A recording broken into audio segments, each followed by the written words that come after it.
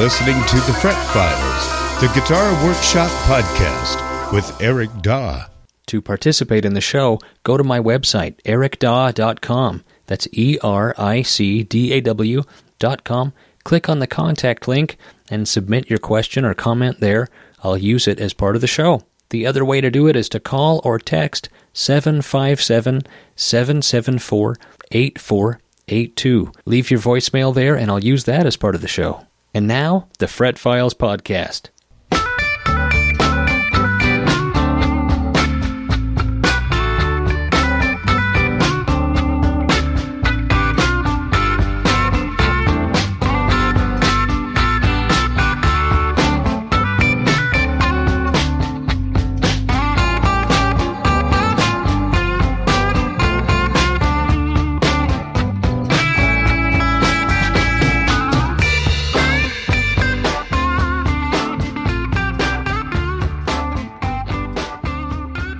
Yes, indeed. Welcome to the Fret Files podcast. What can I tell you? My name is Eric Daw. I'm your friendly guitar wizard. That doesn't sound right. Guitar scientist. I've been trying to think of a different word other than luthier. I just hate the word luthier. I'm a luthier.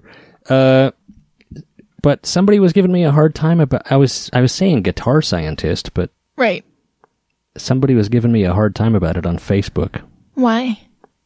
Well, they said, sorry, bud, hate to break it to you, but there's no scientific method in your job of luthier. I know. There's lots of science. What's the scientific method is what? Hypothesis, experimentation, observation. Yeah, That's sure. all those things that you do. You do all those things. Well, I think it's guitar science. Okay, maybe it's not, Higgs boson level kind of particle collision. Right. Type stuff. Maybe you're more of a guitar engineer. Yeah, I suppose.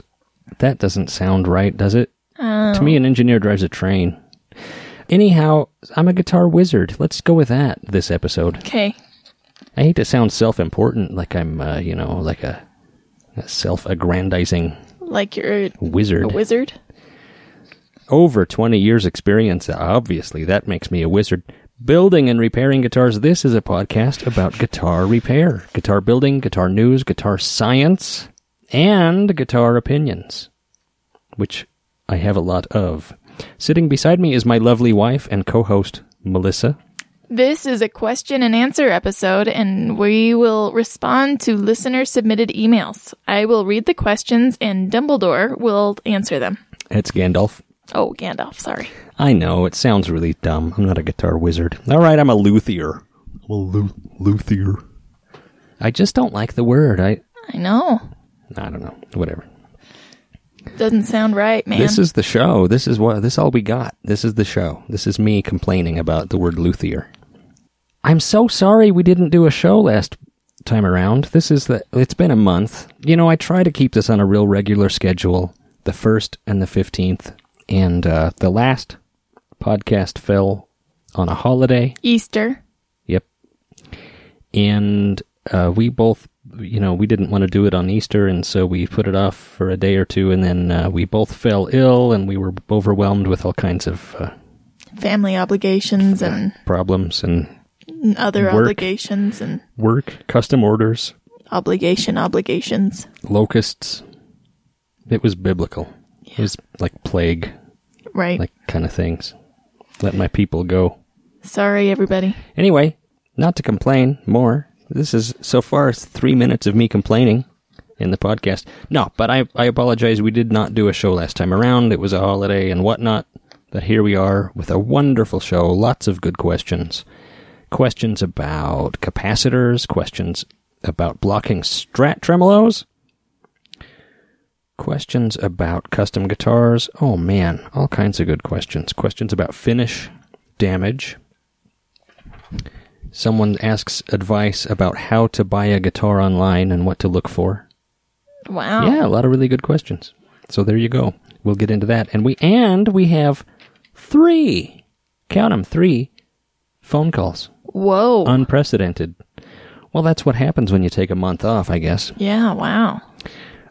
Before we get into all of that, what's on my bench?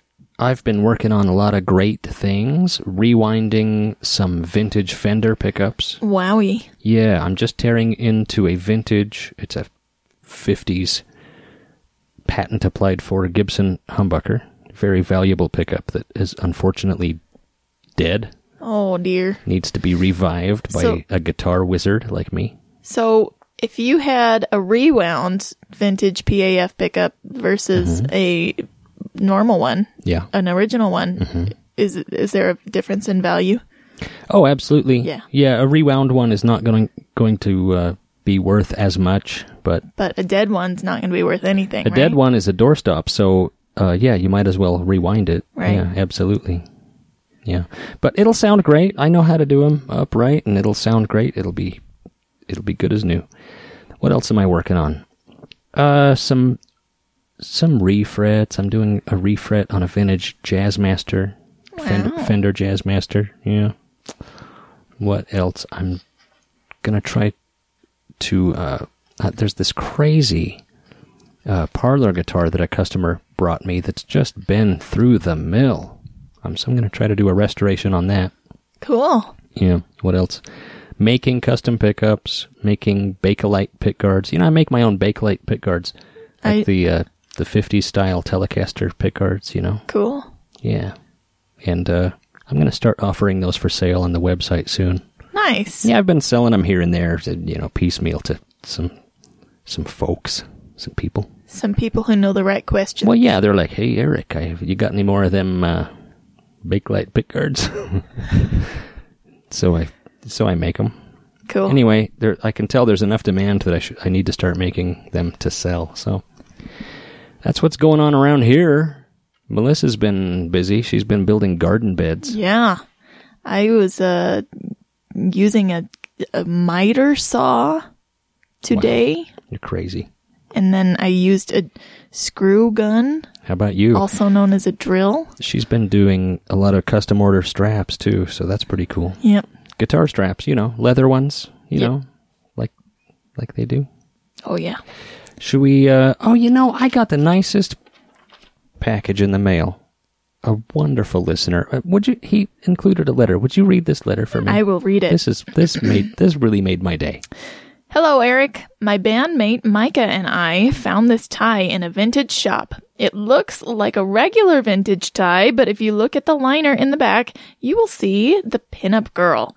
We thought of you right away when we saw it. I don't know if you're a tie type of guy, but I know you love vintage stuff, so hope you like it, and thanks for the podcast, the helpful info, and the amazing pickups. Zach in Ohio. Zach, buddy. I'd heard about these. I knew that they existed, and I'd never even seen one. Wow. It's a tie. It just looks like a tie. It's just a normal tie, like just a dude wearing a tie. But if you lift it up and look underneath and inside the lining, it's lined with fabric that has a pinup girl on it. It's really cool. I know, it's really cool. And it's a cool tie anyway, too. It's like a skinny, like kind of blue and green striped thing. It's awesome. I only wear a tie a few times a year, weddings and funerals and such, whatever else, holiday. Right. Whatever. But that's my tie now. That's the only tie I'm going to wear. Thanks, dude. I really appreciate it. That's cool. Super cool. Shall we take some calls? Let's do it. Hey, Eric and Melissa. This is Sean from Allentown, Pennsylvania. Love your podcast. Love everything that you're doing. I heard about it on the Fretboard Journal podcast, and I've been spending the last few weeks listening to all 56 episodes, and I'm just absolutely loving it. So, for my question, I have a hypothetical situation for you, Eric, that may or may not be related to an instrument that I own personally. So let's say, hypothetically, you get a guitar in for a repair. It's a broken headstock, typical Gibson style break and everything. So you get it into your shop and you reattach the headstock, glue it and clamp it, make sure it's all stable and everything, and that part of the repair is done. So now, hypothetically, of course, now that it's repaired, you have, a crack in the neck where that joint is. Crack maybe a couple little chips and everything. It's visible, and, you can feel it whenever you're running your thumb across the neck and everything. And I'm just curious, how would you go about making that crack and those chips disappear? Also, in this hypothetical situation, the back of the neck of the guitar is painted in a satin black finish. So, once again, hypothetically, how would you go from reattaching the headstock to making that line and the chips disappear on a satin black neck? I have an idea of how I would go about doing this myself, but I kind of want to hear an expert's opinion before I create my own guitar repair horror story. So, thanks again for everything you're doing on the podcast, and I can't wait to hear your reply. Thanks. Bye. Yes, it's Sean calling from Allentown. Are we recording? What, you don't know that song? No. Sean, hypothetically speaking, just let's just say hypothetically. Put it in the garbage. Jeez. Really, the only way to make that completely disappear, I mean, if you really want to make an invisible headstock repair, the only way to do it that I know of, unless you're some kind of, magician, is to refinish it. Wow. You got to sand it down and prep it, level it out. You're going to have to fill any chips or anything like that with some kind of filler, and smooth it out and seal it and prime it and refinish it, respray it. That's the only way I know of to make it totally, completely invisible. Well, but you can do a pretty good job of it without... You can make it look way better. It won't be invisible, but he said, how do I make it invisible? Okay. But what would you do in this situation? Well, it depends on what the customer wants. It depends on what the customer wants. Sometimes you can refinish it. Especially on a black guitar, you can refinish it and make it look pretty much invisible. Black satin is a little tougher. Black gloss is actually easier. Black satin, that's a little trickier because trying to match the sheen of new finish with old finish is going to be difficult. There's a number of things you can do. The way that I always used to do it 20 years ago, the way that I was taught 25 years ago, I don't know. We used to. I'm assuming this is a poly finish guitar. Maybe it's not. I don't know, but poly finish. You can drop fill with super glue. Mm-hmm. You want to color it first, so you want to, stain it black, and then you can drop fill with super glue, and then you can, with razor blades, smooth the glue down flat. Well, don't they sell black super glue? Sand it. And I was just going to say, now they sell black super glue. Stumac does. Stuart McDonald. I've had mixed results with it. I had a batch that seemed like it worked perfectly, and then I had another batch that seemed like it never really quite cured. And I don't know if it was because it sat on the shelf too long in my shop or what, but your mileage may vary with the black super glue. It was tricky. Anyhow, there's a number of ways it can be done. It can be drop filled with super glue and then smoothed out and sanded, and then once you kind of get it smoothed out, you can match a satin or matte finish with Scotch-Brite. You can kind of rough it up with Scotch-Brite and match the sheen pretty well, but it's tricky. It's very tricky. You could also drop fill with lacquer and then smooth it out, but that's, I'd really only recommend that if you're working with a lacquer guitar there, a lacquer finish, because the new lacquer, as you drop fill the crack, the new lacquer will kind of melt into the old lacquer. Right. That can create a pretty good repair. There's all kinds of ways to do it. I've seen a lot of different guys do a lot of different things. I know a guy in Seattle who, when he does repaired headstocks on Gibsons, he'll make a stinger, which is on some old high-end Gibsons, the back of the headstock is black. And then the black terminates at a point. It's like a little triangle that comes down to where kind of almost to where your hand would be on the first fret, you know? Yep, I've seen that. And he'll go and repair a headstock and then just, mask off a little triangle and make a stinger. Not the best way to... I don't know, it's okay. It looks cool. Yeah. But it looks really out of place on, like, a Les Paul Special. Right. So, a lot of different ways to do it, but really the only way to do it and have it be completely invisible is to refinish it. And, you don't have to refinish the whole guitar. You're just refinishing... Just that spot? Just, from, like, I don't know, like the 3rd or 5th fret or something up. But... The whole headstock, too? Yeah, typically. Wow. Yeah. I mean, if you really want it to be invisible, that's the way to do it. Wow. But it's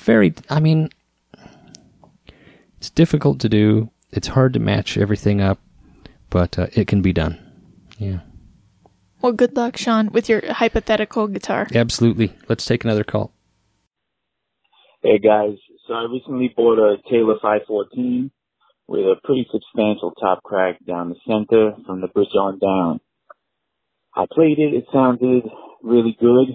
So the guy who sold it to me had a Takamine with what looked like the Red Sea was parted across the top of this guitar. There was like 6 cracks and they were flaring up. I mean, it's pretty bad. And this was his main guitar. So my question is, how much do serious top cracks affect the tone? Or is it a matter of what guitar it is, what bracing, and the location of the cracks?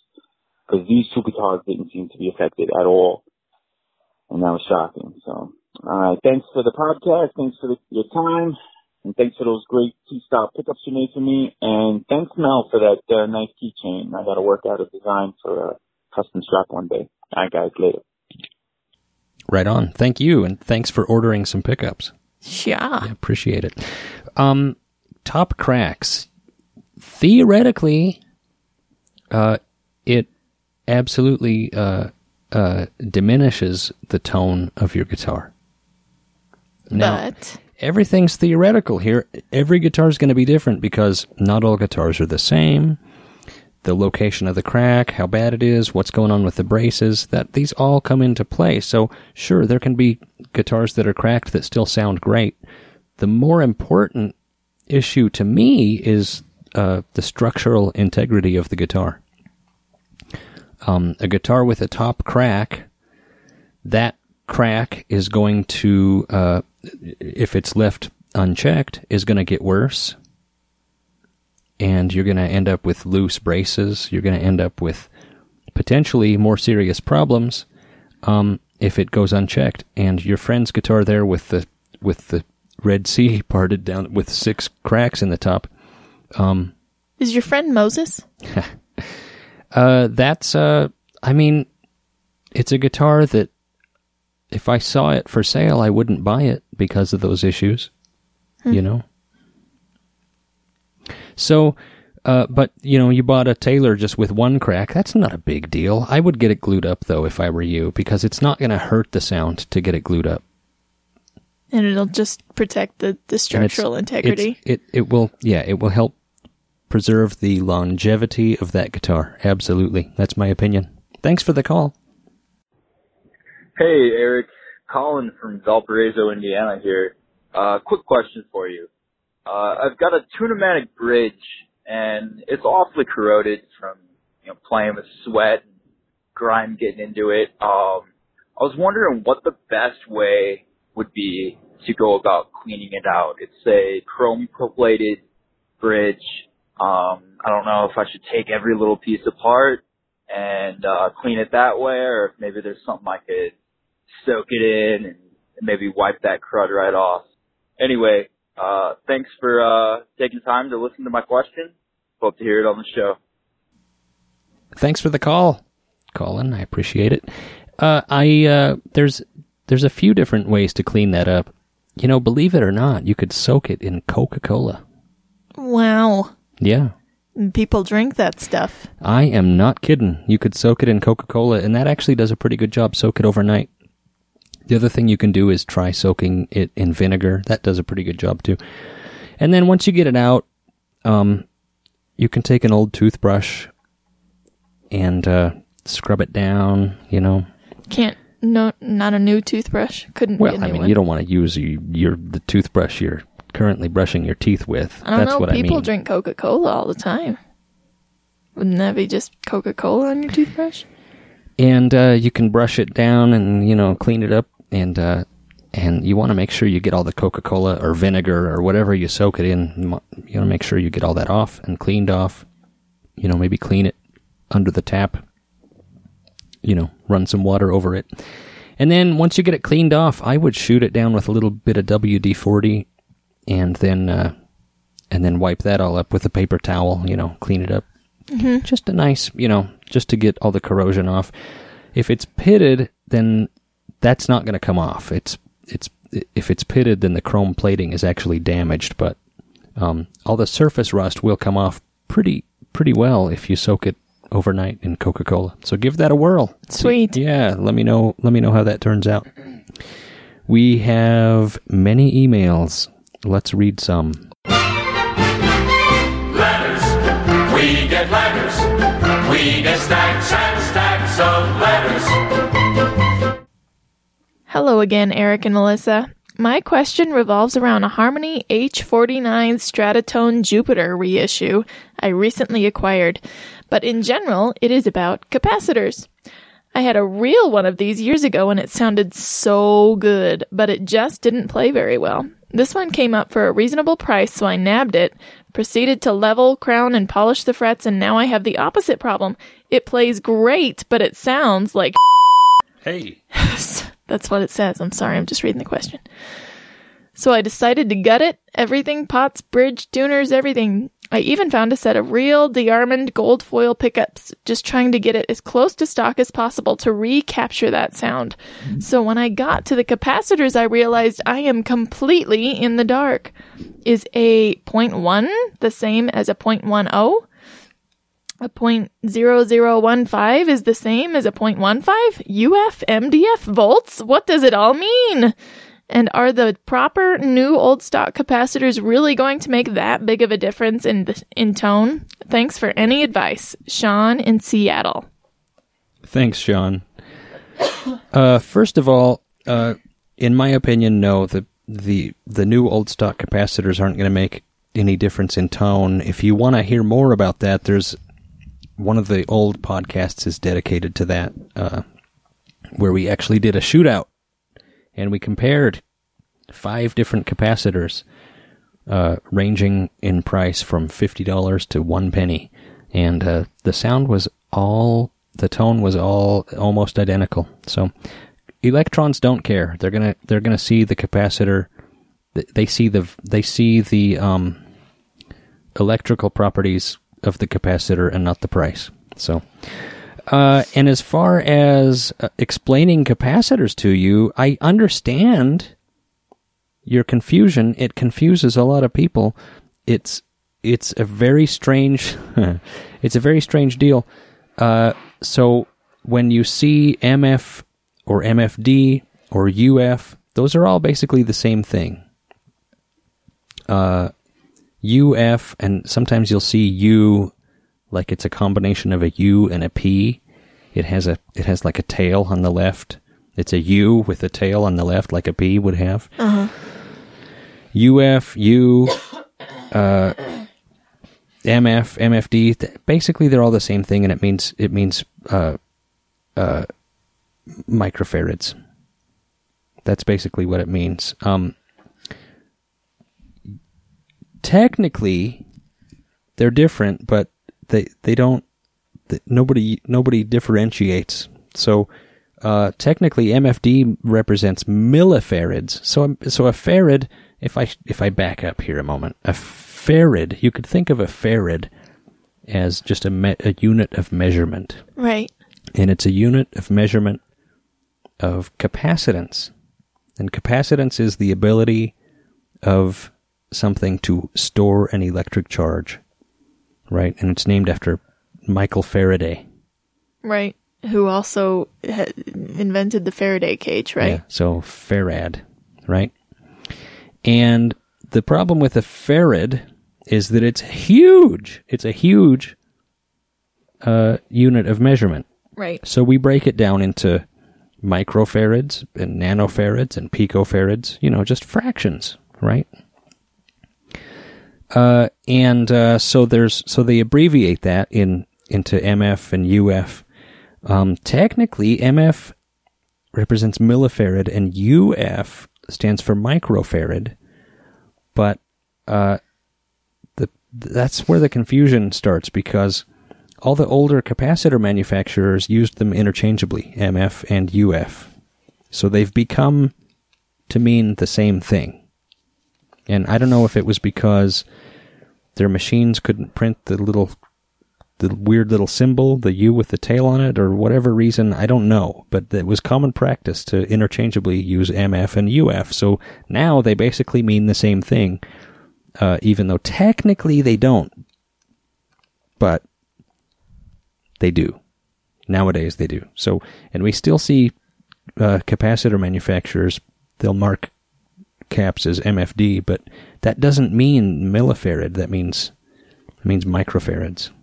Interesting. Yeah. So there's no right or wrong. I mean, some manufacturers use MF and some use MFD and some use UF.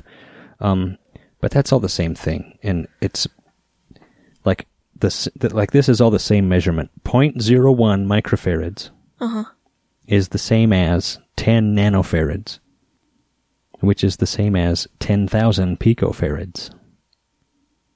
How about that? Okay, but they're not labeled as picofarads. So some are. A really tiny capacitor. Yeah, a really, really, really tiny capacitor might be labeled, but it wouldn't be 10,000 picofarads. Right. Right. If you see a 0.01 UF or a 0.01 MF capacitor, that's 0.01 microfarads. I see. Yeah. It's larger to smaller. It goes milli, micro, nano, and pico. Is that sounds like the names of some sort of like quadruplets in a children's story. It's actually the name of different Pokemon characters. I just made it all up. Thanks. No, I'm kidding. So I know I get that it's confusing, and you're probably even more confused by my explanation. But a 0.1 MF capacitor is the same as a 0.10, right? And a 0.0015 is not the same as a 0.15. It all depends on what it's marked as. So, and the difference they make is in the way that the tone rolls off when you turn the knob. Huh. So a bigger capacitor, like a 0.022, is going to take more treble off than a 0.01 would. Right. And a 0.1 is going to take even more off than a 0.022 or a 0.05. Right. And that's all microfarads. MF, MFD, or UF, and everybody kind of, like I say, they all mark them differently. So it is confusing. Voltage, I wouldn't worry about.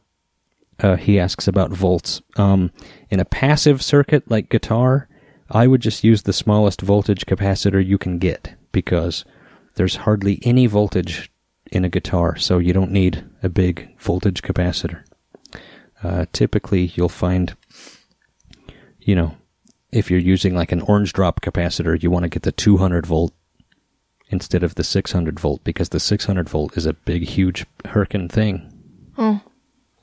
It's a large capacitor. Yeah. Anyway, Melissa's bored, so that means I'm done with this question. I hope that helped, Sean. I don't know if it did or not, but you might be more confused than you were before. But thanks for the question. Hey, Eric. Hey, Melissa. Love the show. I have a Gibson L6S, which has some minimal water damage, which I think occurred in 1976 when the guitar was very young. I've had the guitar for over 5 years now, and the water damage doesn't appear to be getting worse. I'm sending along pictures and wonder if you would recommend getting some work done to repair the damage, which seems to be solely cosmetic, or if you would recommend leaving it alone. If you would recommend having it fixed, what would the process be like? What are the options, etc.? I've sent along pictures of the case, which took on water as well. Thanks for your time. Great show. Danny Beltrain, Boise, Idaho. Thanks, Danny. Thanks, Danny. Beltran. Yeah, I took a look at the pictures that he sent along, and I would leave it on a vintage Gibson like that. You know, it's pretty minimal, and I would just leave it, because any kind of alteration that you get into there is going to be just as obvious as the repair, almost. I mean, it's going to be hard to blend it in, and it's just part of that guitar. Now, I would just leave it. That's my recommendation. It really is. It's my recommendation. If you wanted to have it partially refinished, it could be done, and the paint could be matched pretty well, but you'd be spending a lot of money to have something done that, in my opinion, it doesn't really increase the value of the guitar any, because water damage and partial refin, to me, are, hurt the value of the instrument in about the same way. So Right. It's a lateral move, and I wouldn't worry about it. Yeah. Okay. Thanks, Danny. Hey, Eric, what are your thoughts on locking off a Stratocaster bridge? By locking off, I mean rigging it up so that the bridge is stationary by wedging something in there.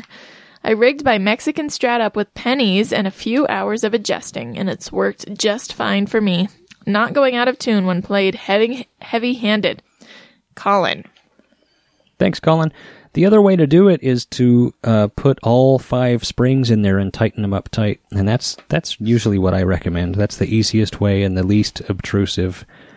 A lot of players you can put a wooden block in there, in the cavity, in between the trem block and the rest of the guitar body, which keeps the vibrato from moving, but you have to cut just the exact right size piece of wood and put it in there, and tightening up the springs does the same thing. Cool. Yeah. Thanks, Colin. Hey, Eric, I enjoy your podcast and was wondering what the song snippets at the start are. I would love to find a backing track for the second one. Also, thanks for turning me on to XRDS. Lee. Thanks, Lee. I hate to say it, but I'm off of XRDS. They kind of... Oh, no. Well, they're a great blues stream. When I first started listening to them, they were playing the stuff I love. Muddy Waters, Slim Harpo, Howlin' Wolf, really good blues. Yeah. Robert Johnson, all kinds of good blues. And then as soon as I made the recommendation, out came the guys in Hawaiian shirts and cargo shorts, like the dad blues, the fanny pack blues guys come out. And they started playing all that. I'm going, what is going on here? No offense to all the dad blues players out there. Hey, I'm a dad, and I play blues, so I can say this, Okay. It's like when, never mind. But What? It's like what? Nothing. But what I'm saying is, I'm more of a traditional guy. I like the traditional blues, and they do play a lot of modern blues that I don't know. I couldn't. It's pretty good. It's a good station. Anyway, Lee, I'm glad you like it. The song snippets at the start of the podcast are me. It's me. In an old band that I used to be in called the Satellite 4. Yeah. Sounds like a pretty cool band. Well, it was all right, and you could find that pretty easily online. You can listen to it for free online if you go to the Bandcamp site, which I'm sure is still up. The band is called the Satellite 4, and Bandcamp is just a site where you can put your music up, and you can easily find it there. The Satellite 4, the number 4, not spelled out F-O-U-R, but the number 4, Satellite 4. Thank you for the question, Lee. Eric and Mel, thank you for taking some time on the last episode to answer my questions on the options you provide for your pinup custom guitars. I knew most of the answers were player preference, but I'm pleased that you spent some time talking about high fret height with relation to bending and pickup winding for tone. One more for you. Do you provide an option for a compound radius neck? If not, why not? I'd like to hear some comments on this as a neck option. Thank you, Scott in Calgary, Canada. Scott, thanks for the question, and I appreciate it. Do I provide an option for a compound radius neck? I don't. And the reason I don't is because I'm more of a traditionalist guy. And traditionally, the style of guitars that I make don't have a compound radius. And I, frankly, as a player, never feel the need.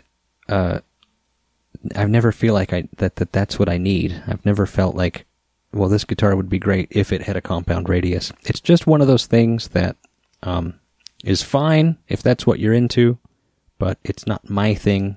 I'm more of a traditionalist. And if somebody really, really, really pushed me and really wanted that on a custom guitar, I'm sure I could make it happen for you, but it's just not something that I think about as an option to provide on my custom builds. So there you have it. Cool. Shall we take a quick break? Oh, yeah. We'll be right back after these so very important messages.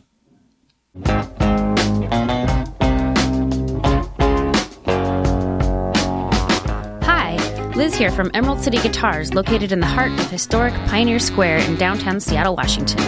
We are one of the world's premier vintage guitar shops, going strong for over 22 years.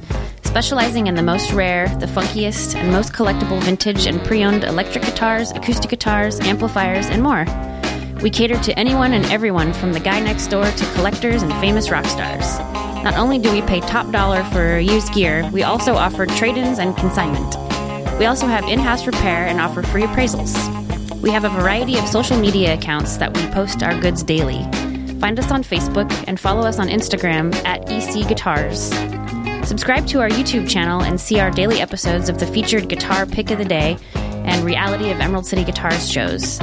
Give us a call to chat in person at 206-382-0231 and visit our online store at www.emeraldcityguitars.com.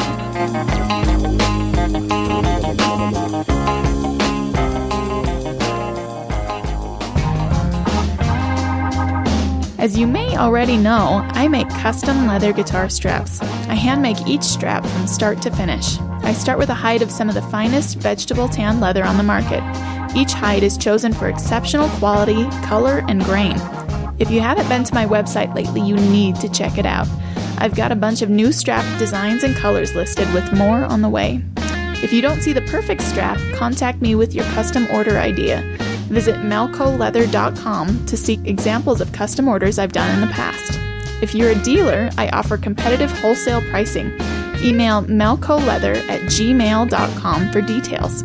Find me on Facebook, Instagram, and of course, Etsy. If you're listening to this, you get 15% off when you enter code FretFiles at checkout at melcoleather.com. That's MELCO leather.com.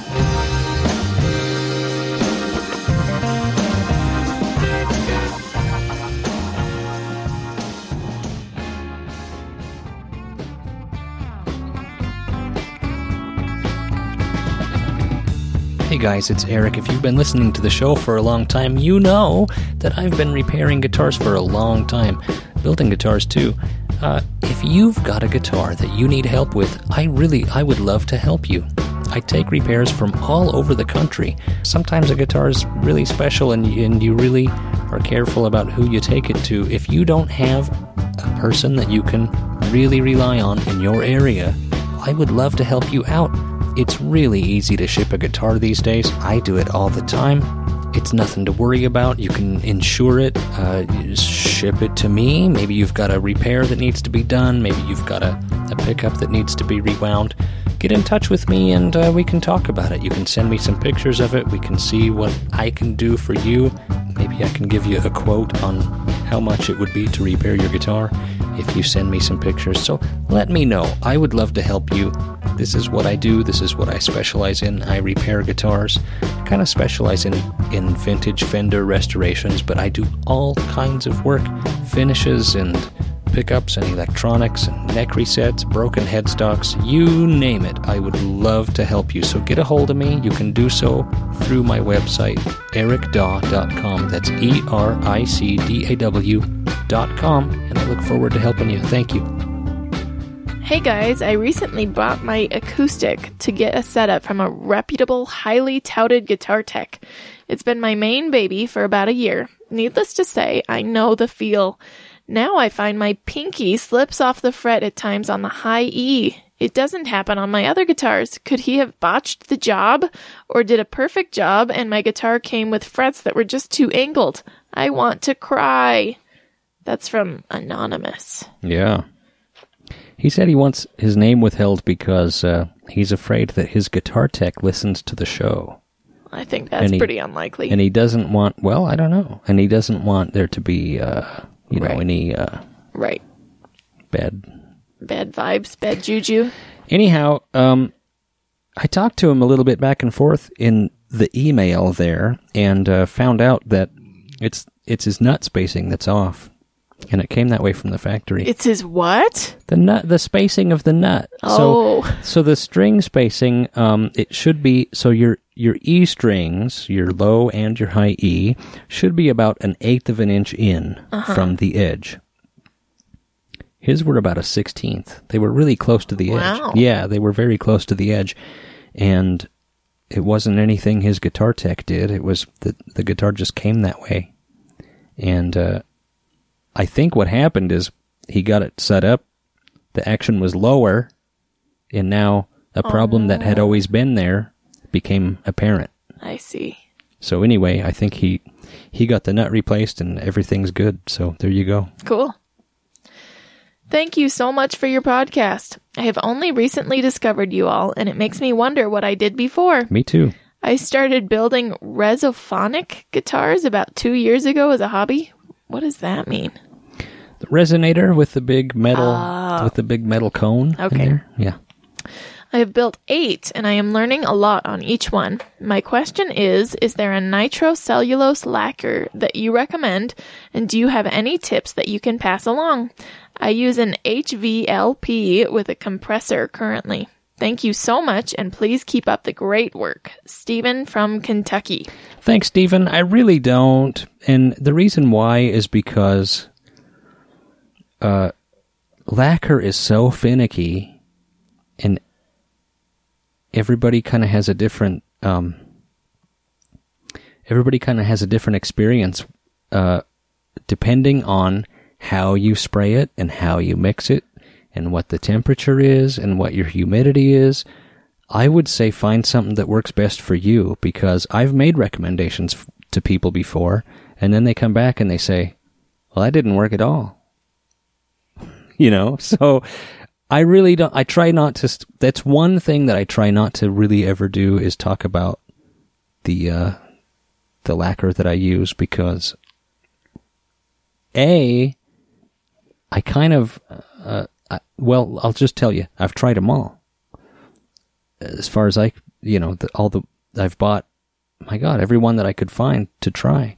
And I've settled on what works for me. But I've read on forums and I've talked to other painters and guitar makers. The lacquer that I'm using, some people hate it. So your mileage really will vary a lot. And what I would say to you is try a bunch of them and see which one you like and see which one works best for you. That's my advice. Thanks, Stephen. I have an Ampeg AEB bass that I am wanting to restore. 2 questions. The body is multi-piece and plywood and is cupped to the point that the pick guard will not lay flat. Wow. The pick guard is ply plastic and over 1/8 of an inch thick and not flexible. Do you have any suggestions on how to reform the body to lay flat? Second, the pick guard has been spray painted black. How do I remove the paint? Acetone and thinner naphtha haven't worked, and I don't want to ruin the top ply of the guard. Thank you for your answers. Dan. Thanks, Dan. I cannot believe that acetone didn't remove spray paint. Are you sure it's spray painted? Are you sure? If acetone and thinner didn't remove spray paint,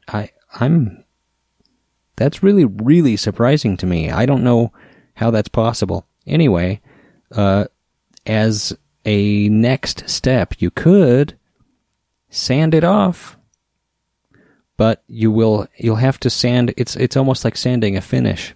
You have to go down progressively into smaller and smaller grits and end up with like a 1200 or 2000, 1500 grit, really fine grit, and then polish the plastic.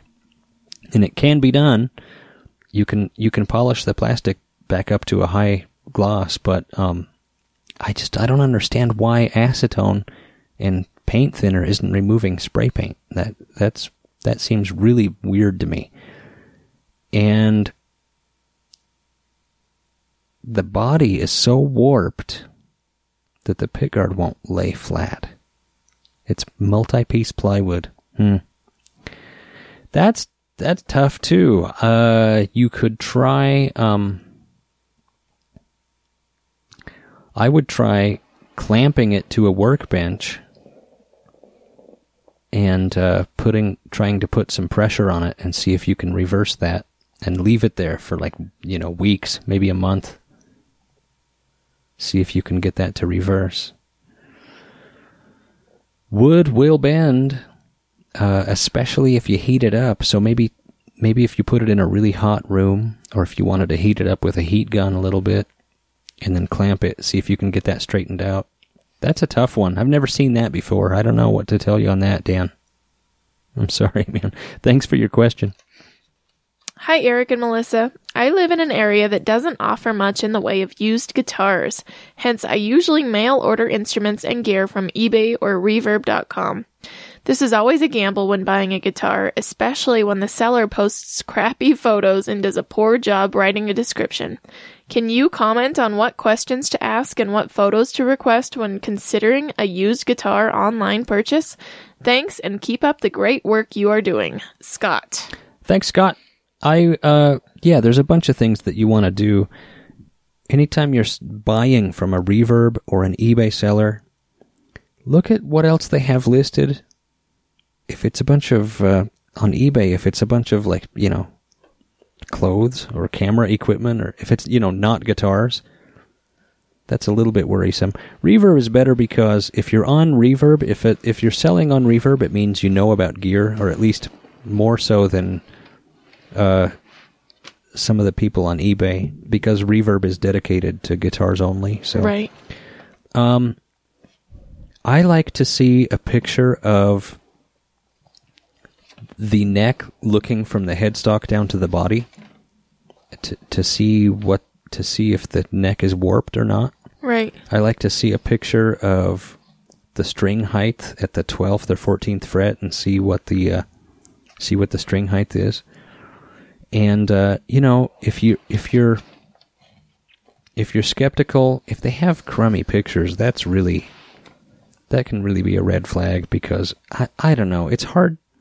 It's a gamble. That's what it's going to be. If the pictures are bad, it's going to be a gamble. You don't know. You might accidentally get a really good guitar. But I would pepper them with questions about the guitar. Say, what's the nut width? What's the output of the pickups? And if they say, I don't know about guitars, well, there's your red flag. Yeah. But, ask them some technical questions about guitars and see how they respond. Even if you already know the answer, or even if you don't need to know the answer, see how they respond to some technical questions. That's what I would try doing if you're really concerned. If it's a known quantity, if you're buying a Squier, a Fender Squier or something, there's a billion of them, and you kind of know what you're getting. Right. As long as the neck isn't warped, or as long as it hasn't been, used as a baseball bat. I don't know, whatever. Yeah, so ask questions, ask for extra pictures, specifically looking down the neck and, a side shot of the neck, like a close-up, to see how high the action is. These are good things to know. Cool. Yeah. Thanks, Scott. I recently started listening to your podcast, and I love all the information I've gotten so far. I'm just about finished all the episodes that are available so far, and will likely start round 2 pretty soon. I'm just getting into the guitar making world after years of wanting to and bought a fixer-upper at a pawn shop. It's a Gibson-style guitar with a broken neck. What are your thoughts on going to a bolt-on neck instead of a set neck on it? Everett. I don't know. That's a hard one to really say. It's not a Gibson. It's a Gibson style. Right. So he's... yeah. He bought a fixer-upper. It's a Gibson style with a broken neck.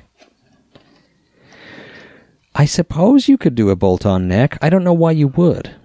I guess that's my quandary with with your solution. Why would you do that? You could replace the neck probably with another set neck. You know, there are manufacturers out there that sell set neck replacement options. But if it's not really a Gibson, it's going to be a crapshoot as to whether or not something like that fits. The neck is broken. I don't know. Does he need to replace the neck? Can you repair what's going on there? I guess I would need more information, basically, is what I'm saying, Everett. But I don't know why you would want to do a bolt-on neck instead of a set neck if it's a Gibson-style guitar. Right. Yeah. Thanks for the question, man. Eric and Melissa, are you familiar with this modification, and would you recommend this for airline travelers? I'm sure you've seen this in Dan Erlewine's book. The Knights of Trash do travel to California a couple times a year, and this has always interested me. Taking your guitar on an airplane is a pain in the butt these days. It seems a T-style guitar could handle this. I'd never do it on a vintage piece, but maybe on a custom build. Have you ever done this for a customer? What are your thoughts? Love the show and love you too. Zach in Burien. Thanks, Zach. If you feel like you're missing some information there, it's because you are. Zach sent a picture. Okay. Yeah. What is it a picture of? Well, it's a picture from Dan Erlewine's book where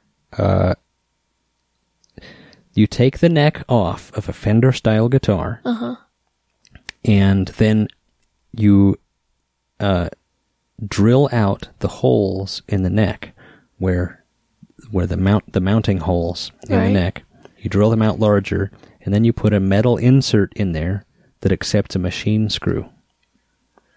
And so now you have a neck that bolts to your guitar with machine screws. The machine screws thread into the inserts in the neck, rather than wood screws, which supposedly are going to fatigue by taking the neck on and off a bunch of times. Okay. Yeah. So, theoretically, if you travel a lot, and taking a guitar with you is really is a pain. The way airlines are now. You could take the neck off and put it back on as many times as you want and never damage the wood. Right. Because it's a machine screw. So, yeah. I've done that to my guitar. Oh, really? Yeah, my Tele that I've had for 20 years now. I've done that to my guitar because the neck had been off enough times that it's just, the wood is just tired and it just wasn't. Yeah. So it has inserts in there, and they're machine screw inserts, even though I never really travel, and I don't travel with that guitar. But yeah, it's a good thing to do if you're going to travel a lot. It's something that I've done on my guitar. It's not something that I don't like recommend to people, you know, like just off the cuff, like, hey, you should do this because it's going to be better for everything. Your life's going to be better if you do this. But if you travel a lot, it's not a bad option. Cool. Absolutely. Thanks, Zach. Hey, Eric and Melissa. Eric, do you build your Teles with modern jumbo frets and flatter radiuses, or do you strictly stick with vintage specs? Cheers, Jonathan in Victoria, Canada. Thanks, Jonathan. I offer, basically I offer 7 1/4 inch radius, vintage style, and then the flatter 10-inch radius, and that's about it. I don't really do 12-inch radius. On a Fender style guitar, that seems weird to me. to have a 12-inch radius and big jumbo frets. But I would do it if somebody really wanted that. I can certainly do it. Medium frets and a 10-inch radius, to me, are plenty modern, but if somebody really wanted super jumbo base frets and a 12-inch radius, I'd do it, but it's not an if you go to my website and look at the options, it's not there. Yeah. Right. But, a lot of people email me from the website and say, hey, I really want one of your guitars, but I don't see this particular option. Can you please do this for me? And I do. Right. Humbuckers in the neck position and anodized pickguards and all kinds of things. I've been making a lot of custom orders. I have a huge list of people on my email list waiting to hear about available guitars, and I haven't had anything to email them about for a year, probably because people are ordering guitars, and I don't have time to make guitars just to post for sale. Which is a great problem to have, but if you've been watching the website and waiting for me to post guitars, like, I thought this guy made guitars. Where's all his guitars? I make them and then I ship them out. They never hit the website. They're all pre-sold. Well. Yeah. Well, that's pretty sweet. Well, it's a good problem to have, but that's what's going on with it. Anyway, thanks so much for listening. That's the show. If you like the show, tell a friend. Share it on Facebook or whatever social media platform you use. If you have a moment, you could give us a 5-star rating on iTunes.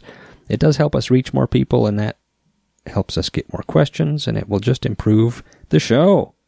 So, the other thing to do is participate. You can do that by going to ericdaw.com, click the contact link, and submit your question or comment there. The other way to do it is to call 757-774-8482. That number wasn't working for a while. For some reason, it was just ringing my cell phone, and I was answering the phone and getting some very surprised people on the other end of the phone. Eric? But I fixed all that now. If you call that number, it will just go straight to a voicemail somewhere in cyberspace, and you can leave your question or comment there. 757-774-8482. You can call or text that number. Thank you so much for listening. Thanks for participating, and we'll see you in 2 weeks. Good night.